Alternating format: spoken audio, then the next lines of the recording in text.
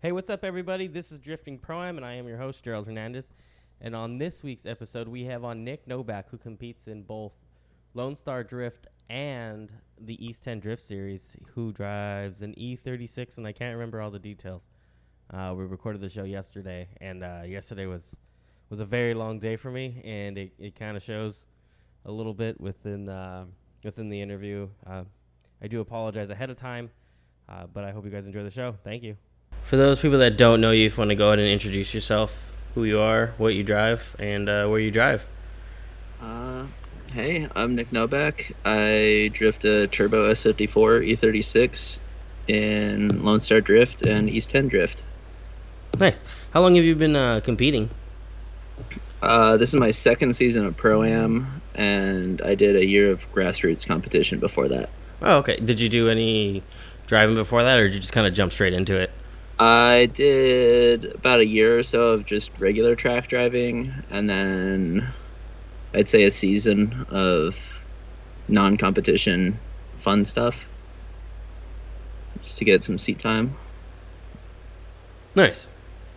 And is there a huge difference between East 10 Drift and Lone Star, other than the number of rounds? Both are great in their own different way. I feel East 10 is run more like a Pro 2 event would be, and Lone Star is more of a relaxed feeling, but the competition is still pretty intense.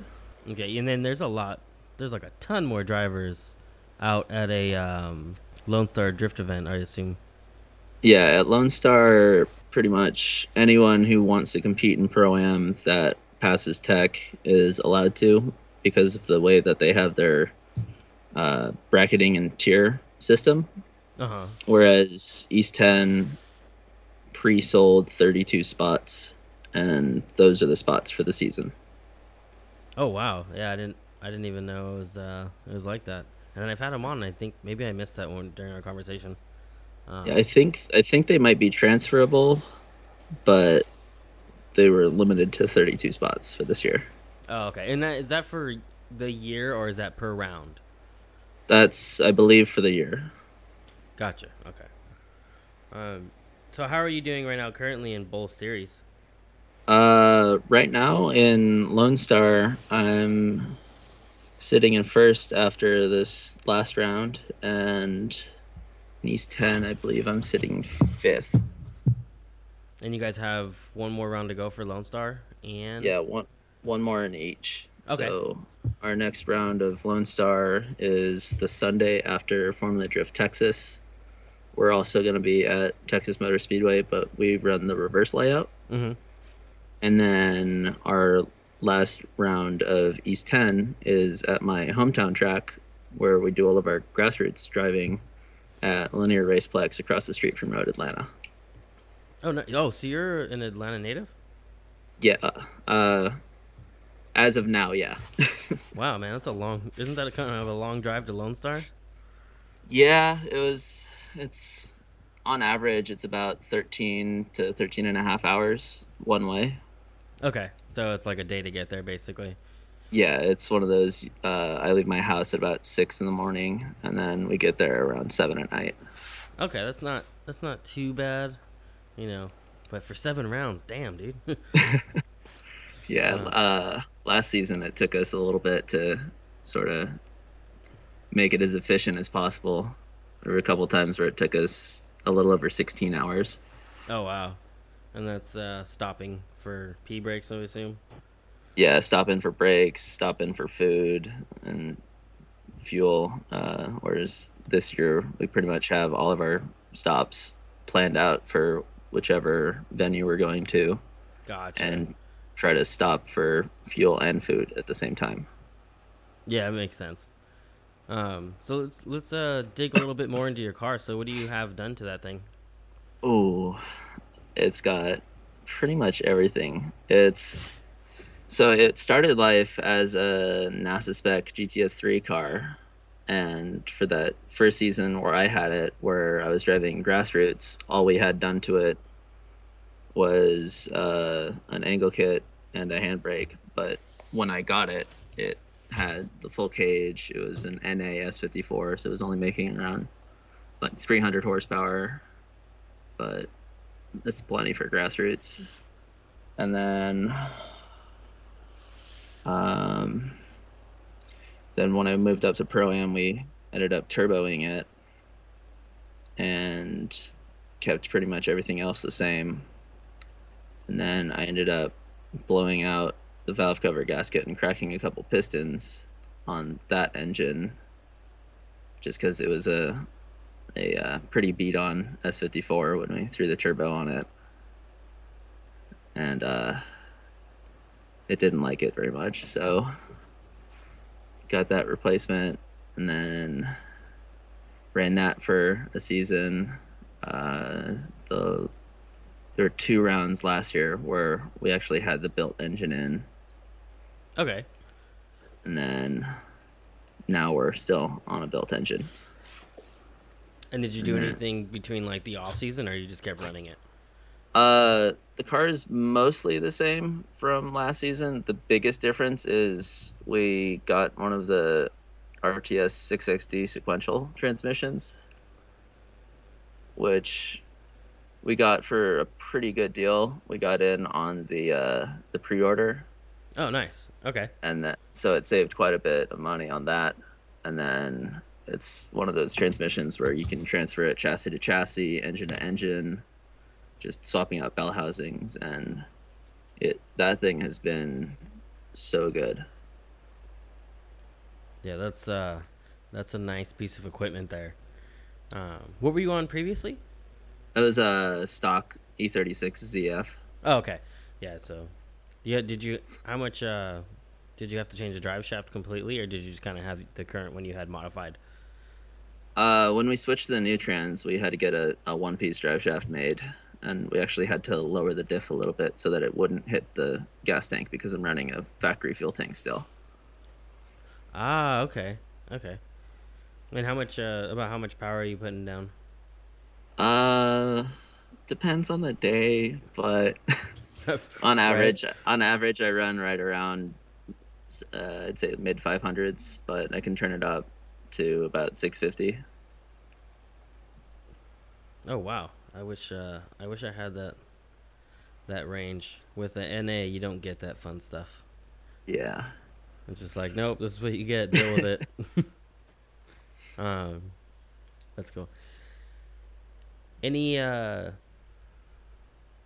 big plans for next year if you get your Pro 2 license? Will you be staying in Pro-Am, or are you gonna just move up? The plan as of right now is to build a new chassis because the current chassis's cage doesn't follow the FD rulebook. And it also has, it's seen a lot of abuse through its life, not just with me, but before I got it even. Yeah, okay. I can see that. But we're going to try and set it up as similar as possible to the current car. And will you be... Oh, so you'll be sticking with the E36, obviously. Yeah.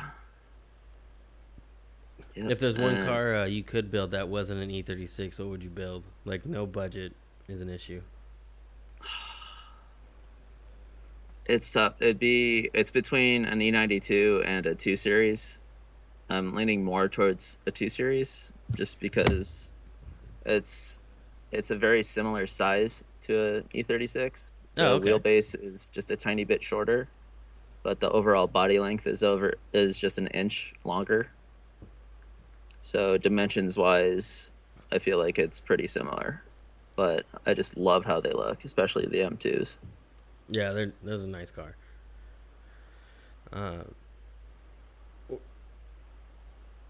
And since you're sitting first with one more, are you technically guaranteed your license right now, or can you still possibly? We did the math. I'm pretty sure that if I get the points for showing up, then I'll secure a spot in the top 3. But I'm not going to chance that, and I'm going to still try to do as much as I can to secure it at the next round. But it's looking like I've got it. Nice. What do you, if you don't mind me asking, what do you do for a living to afford this stuff? I currently am taking a break from school, and I have very supportive parents, Oh, and nice. I can't say enough good things about them and how supportive they've been and how thankful I am. Yeah, I don't knock that. Some people will be like, "Daddy paid for it," and like that's. I have a kid. If I have the opportunity to do the same, I will. I would, Yeah, without a doubt. Um, yeah. And I try to help out where I can. Help work on the car. You know, if something breaks, I try and help fix it within my limitations. okay, so you Try. mostly just focus on driving. Yeah, Nothing wrong with that. Um, I know it's like some people kind of be, uh, well, I don't say anybody would be like that, but some people might be like, oh, well, he doesn't work on his own car. There are people like that. yeah, So yeah. no, but It's that's it's cool, one man. of those. Yeah, it's like I'd like to.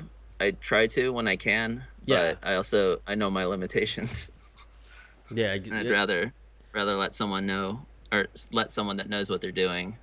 yeah. Uh, I wish I did that because I don't, and I just go for it, and then I'm like, oh, I don't even like measure risk or anything. I just kind of hope for Yeah, the best. But uh, when's your next round? Is it this weekend or next? it is. Let me look at the calendar real quick. I know it's coming up. Yeah, I leave on Wednesday the 11th. It is on Sunday the 15th. That's Lone Star around 7. Okay. But I'm leaving on Wednesday so that I can attend FD for Thursday through Saturday. Oh, okay. So okay, that makes sense. Yeah. I actually always wanted to go to that Texas round. It looks really fun. And then the fact that you guys kind of run it with FD like right after. I feel like it'd be definitely be worth the money to go out there and to at least have the experience. Yeah, it's definitely a fun track. I've I've done entries there as fast as I believe 108. Oh wow. Yeah, Yeah. it's one of those enter fourth gear pinned and only slow down when you're going into the last turn. Okay. It's pretty insane. What's the first track you've ever drifted at? First track is Linear Raceplex, the place across the street from Road Atlanta. Oh, okay. So it's I forget the size of it, but it's an old NASCAR track, and it's a fully paved track. I know a long time ago there used to be walls for the infield, but those aren't there anymore, and it's essentially just a giant skid pad with banks. Oh wow. Is that the So do you guys like have like a cone set up or anything like that?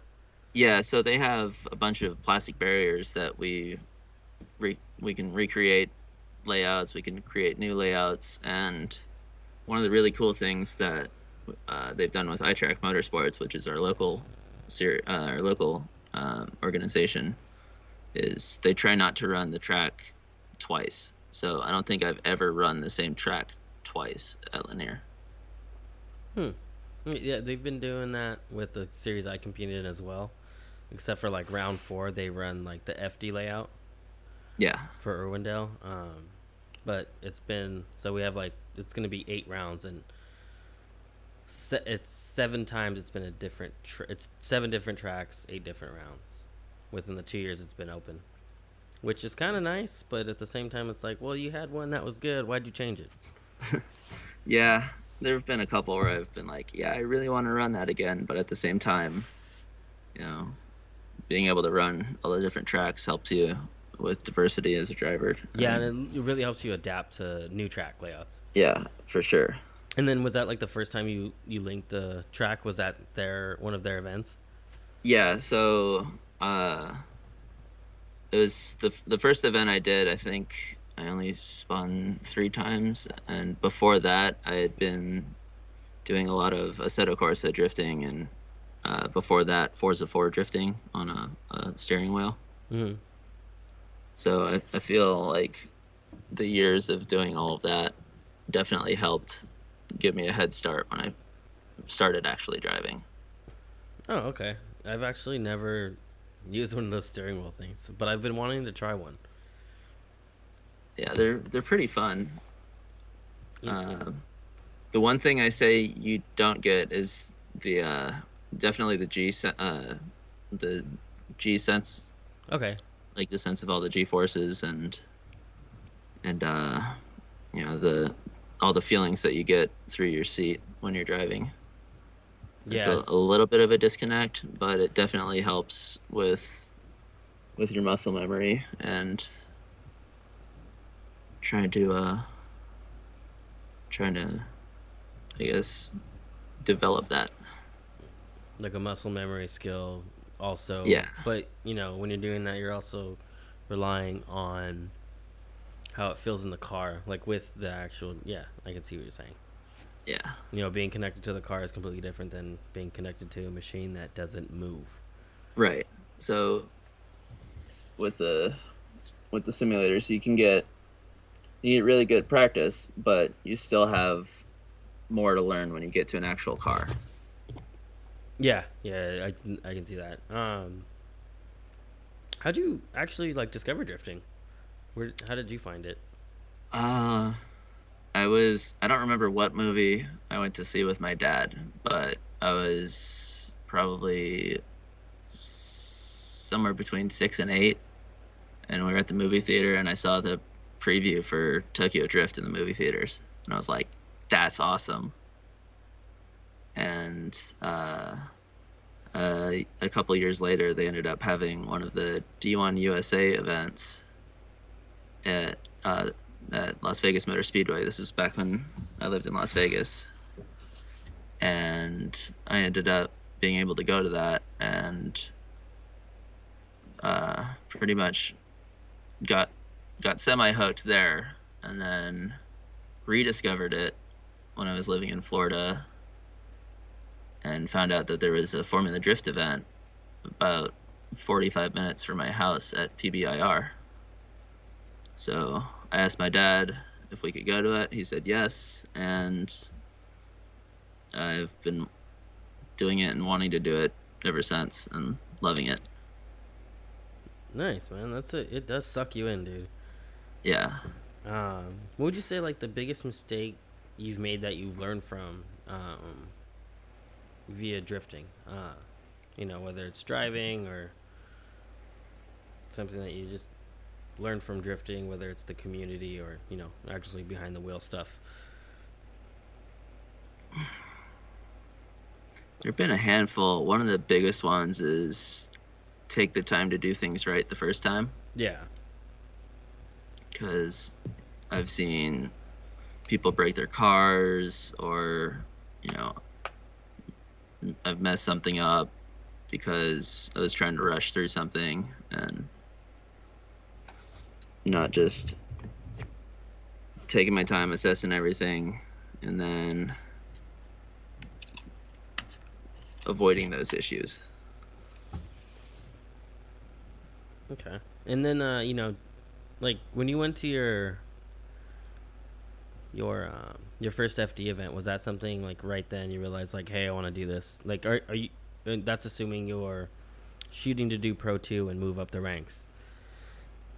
Yeah, when the first FD event, I definitely knew I wanted to drift. I didn't know anything about it. I didn't know in terms of events or where to find events. I didn't know how to actually get into FD at the time, or if that was even possible for just somebody that's not already in it.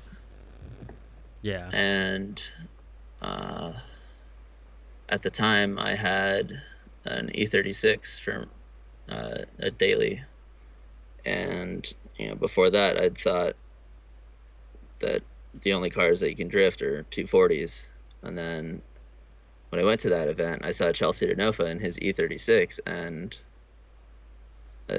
it just made me realize there's so much more to drifting and so many different cars that can be in drifting and so many different cool factors. And yeah, I was just blown away by everything at that event. Yeah, it's definitely something different when you first see it. I know it was for me at least.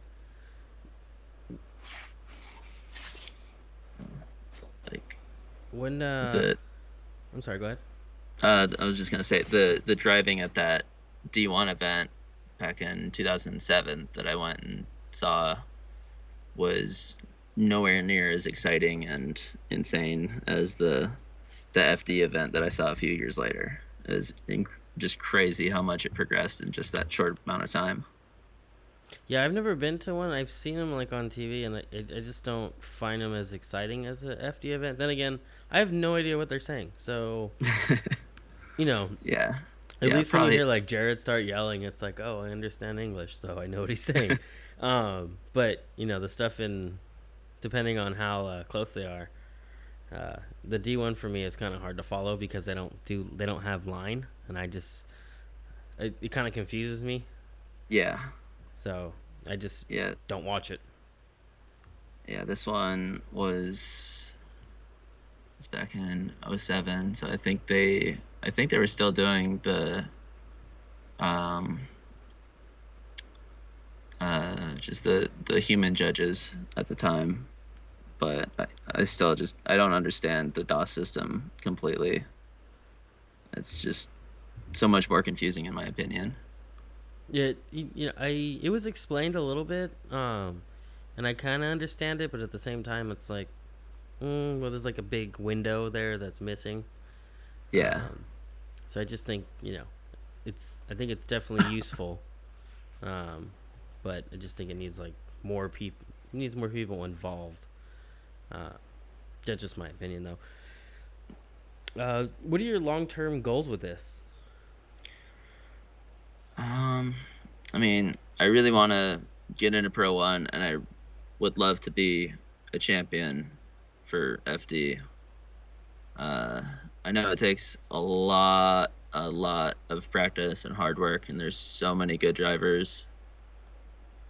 But in a long-term goal, that's my ultimate goal is to win an FD championship. In Pro One? Yes.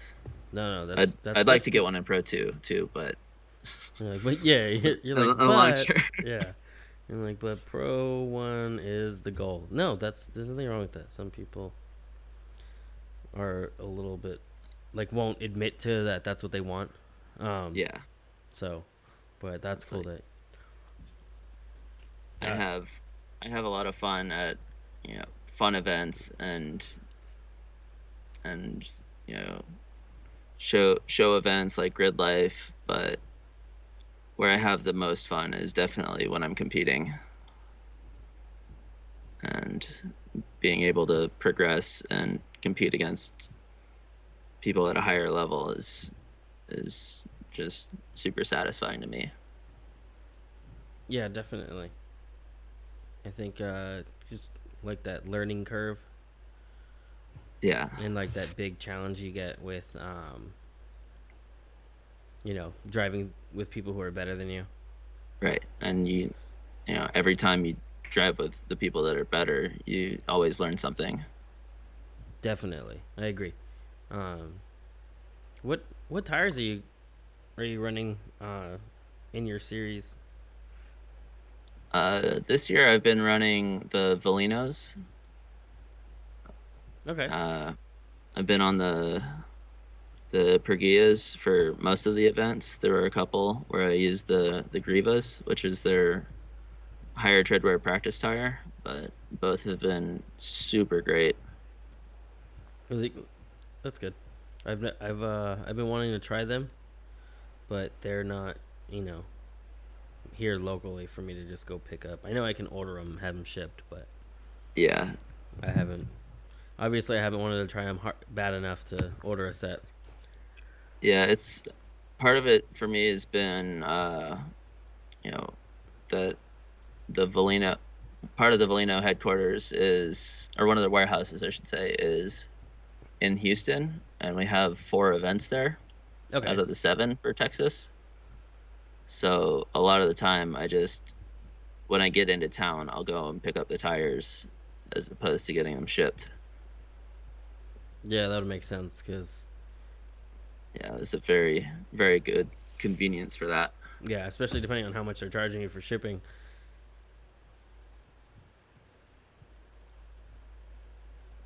Yeah. Um, and then when's the next event for East 10 Drift?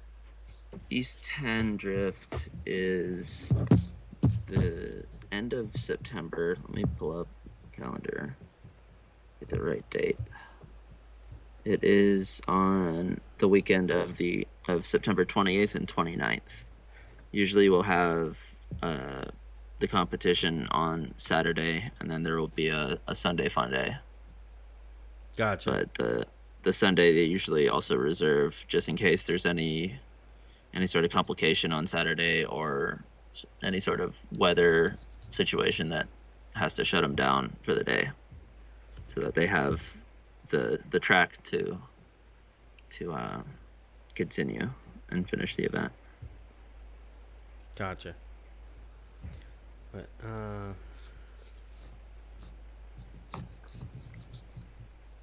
what are you working with as far as sponsors right now? Right now, the biggest people helping me out are Technical Motorsports. They're a shop here in Atlanta, and they built my car from the ground up even before I got it and maintain it, and I've been working with them ever since I've been into motorsports. Mm-hmm. They specialize in turbo BMW 3 Series builds, but they'll work on and build pretty much anything that goes fast. Oh, nice. They've got At they've least got they're their willing to own do it. yeah, they've got their own dyno facility. They've got uh, an AC room or lounge, I would say, for having dyno days, for instance. So you can sit in the AC while the dyno's being run and not have to have your ears blown out and be sweating your nuts off. Yeah, it gets hot in those damn rooms. I've seen some tuners. I'm like, man, you're right. Do you like need a gallon of water? Like, what's going on? Yeah. And they'll be like sitting in your car too, and I'm like, I know it's hot in there. Yeah, I get sweaty just after 2 runs in the race car. I can't imagine sitting in there for an hour at least. And I have a cool shirt, and I'm still soaking wet. Yeah. It's the worst. Do you have one of those? Yeah, I just got one for this year. I didn't get it until a few rounds in though. Dude, it's like but it's been night and day. Yes, it's so much nicer. I think not having one, honestly, it should be a damn rule because it just keeps you so much more keeps you on your toes. Like when you're in the heat, it's like you're thinking about the heat so much. And yeah, that's just one more thing to take your mind off of the driving or to help you focus. It's so hot. Whereas with the cool shirt, you're not worried about being hot. You can just think about what you're actually doing. I know. I think I want to invest in a fresh air pump for the helmet. That'd be really nice. Yeah, I think that's gonna be my next investment when it comes to like any accessory, because that I heard is like a night and day difference.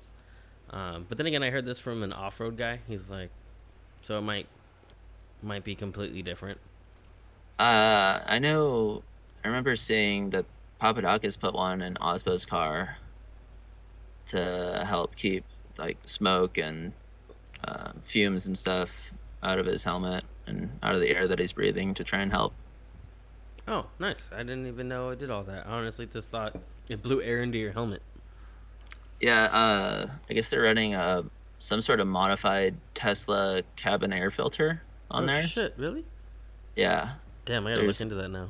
I haven't seen any pictures of their stuff specifically, but I remember a little while ago Steph posted a picture of the filter itself and was explaining that that's what they were using it for. That's actually really good to know. I'm gonna have to look into that.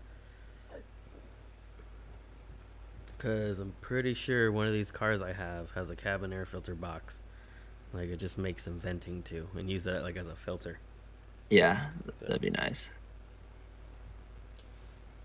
who's who's one of your, like, the biggest drivers you look up to the most? I mean, there's a bunch of people. I'd say favorite style is probably Chelsea. I love the consistency and aggressiveness of James Dean, and there's other guys like Osbo and so many good drivers. Yeah, no, I know it's not It's one of simple those. question to answer. There's like so I'm a- many I'm a- options. Yeah, I'm a big fan of drifting as a whole, but my favorite style, I really like the European style. Not just because I love European cars, but um, I don't know. They just have that mix of aggression and precision.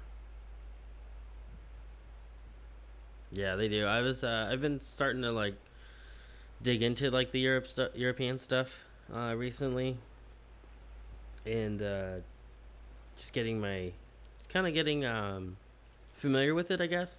The people Yeah, who, because they're obviously, some of them are gonna come over here, and it's kind of better to, when James Dean came, I was like, I don't know who the fuck that guy is. I don't even know about him a little bit. Um, but now that I'm trying to, like, get into it a little bit, see what these guys are doing, and man, like, their tandems are so much tighter and so yeah, much more like precise. Like, it's really crazy. they have so many different technical tracks over there. It's insane. Yeah, and then, even though like a lot of them, like, with any drifting, most people are running S chassis, um, and then over there you see a little bit more BMWs and stuff like that. So I think that's kind of cool too. Yeah. But let me see. I think.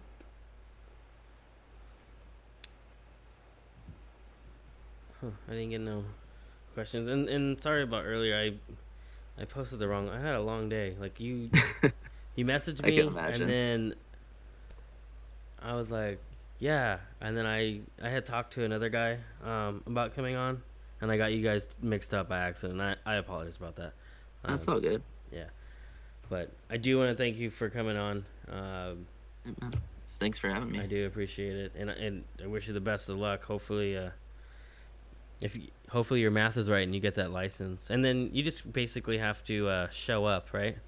Yeah, with the way the Lone Star system works is there isn't qualifying. The brackets are based off of the seeding from the previous round, and then anyone that didn't compete at all gets seeded in based on how they do in practice at the bottom of all the ranked drivers. Gotcha. So, for instance, if Pro 2 drivers come out to round 7, they'll get seeded in to the bottom and will have to battle the way up to be in that upper bracket where Oh, you okay. can. Well, that's Yeah. good. At least they're like, hey, you got to work for it if you're gonna be here, Yeah, so it doesn't like screw you guys over or anything like that. yeah, it's one of those. It's good and it's bad. Part of me wishes we actually did qualifying so I could get qualifying experience. That's what I was gonna ask you. Because How is your qualifying? How East 10 does qualifying, correct? they do a similar thing where they base it on how you do in practice. So the judges are watching all through practice, and they seed you in the 32 person bracket based off of how you perform in practice. Oh, okay. I completely need to go back and listen to the episode I recorded with can't remember the gentleman's name. Louis? Garza? Yeah. Okay, so it is okay. Yeah. I did an episode with him, and then I'm pretty sure we discussed it. I'm gonna have to go back and listen to it now, so I can remember all that fun stuff. So no qualifying practice. How are you under pressure? I've definitely noticed I've been getting a lot better. There were a few times last season and even at the beginning of this season where I just get nervous out of nowhere and get the shakes, but I've figured out my formula to avoid all of that, and it's definitely helped. Yeah, I kind of question sometimes like how that's gonna help. The drivers coming from a Pro-Am series that doesn't really require a whole lot of qualifying. Like, yeah, if that's gonna benefit them or hurt them. I feel like it's put them in a handicap of some sort. Yeah, I feel like it's a little bit of both. You definitely benefit because it allows for a lot more seat time, but you don't get that having to perform under pressure sense. Yeah. And then one guy argued that since that they're watching you during practice, that it does push you to perform better, and I can see that too. So I guess it just depends, but I guess there's only one way to find out. That's actually to go to an event and see how you kind of stand up against everybody. Yeah. Especially if they place you in like, hey, you're in the lower bracket. That obviously means you did not do well. Yeah. In practice, but it still gives you a chance to move up. So yeah, okay, I see it. I'm pretty sure even at the shootout events, they don't do qualifying. I think they just draw names out of randomly. It's random from my understanding, and it's like a 40 cap, 40 seats. And they have like a double elimination. Yeah. So I want to go to one. Hopefully next year I can afford one, and the Pro-Am series here. So we'll see. But alrighty, man. Again, thank you for coming on. Yeah, thanks for having me. Best of luck. Thanks. And I will talk to you again soon, man. You have a good one. All right. Thanks, you too. Bye. Bye.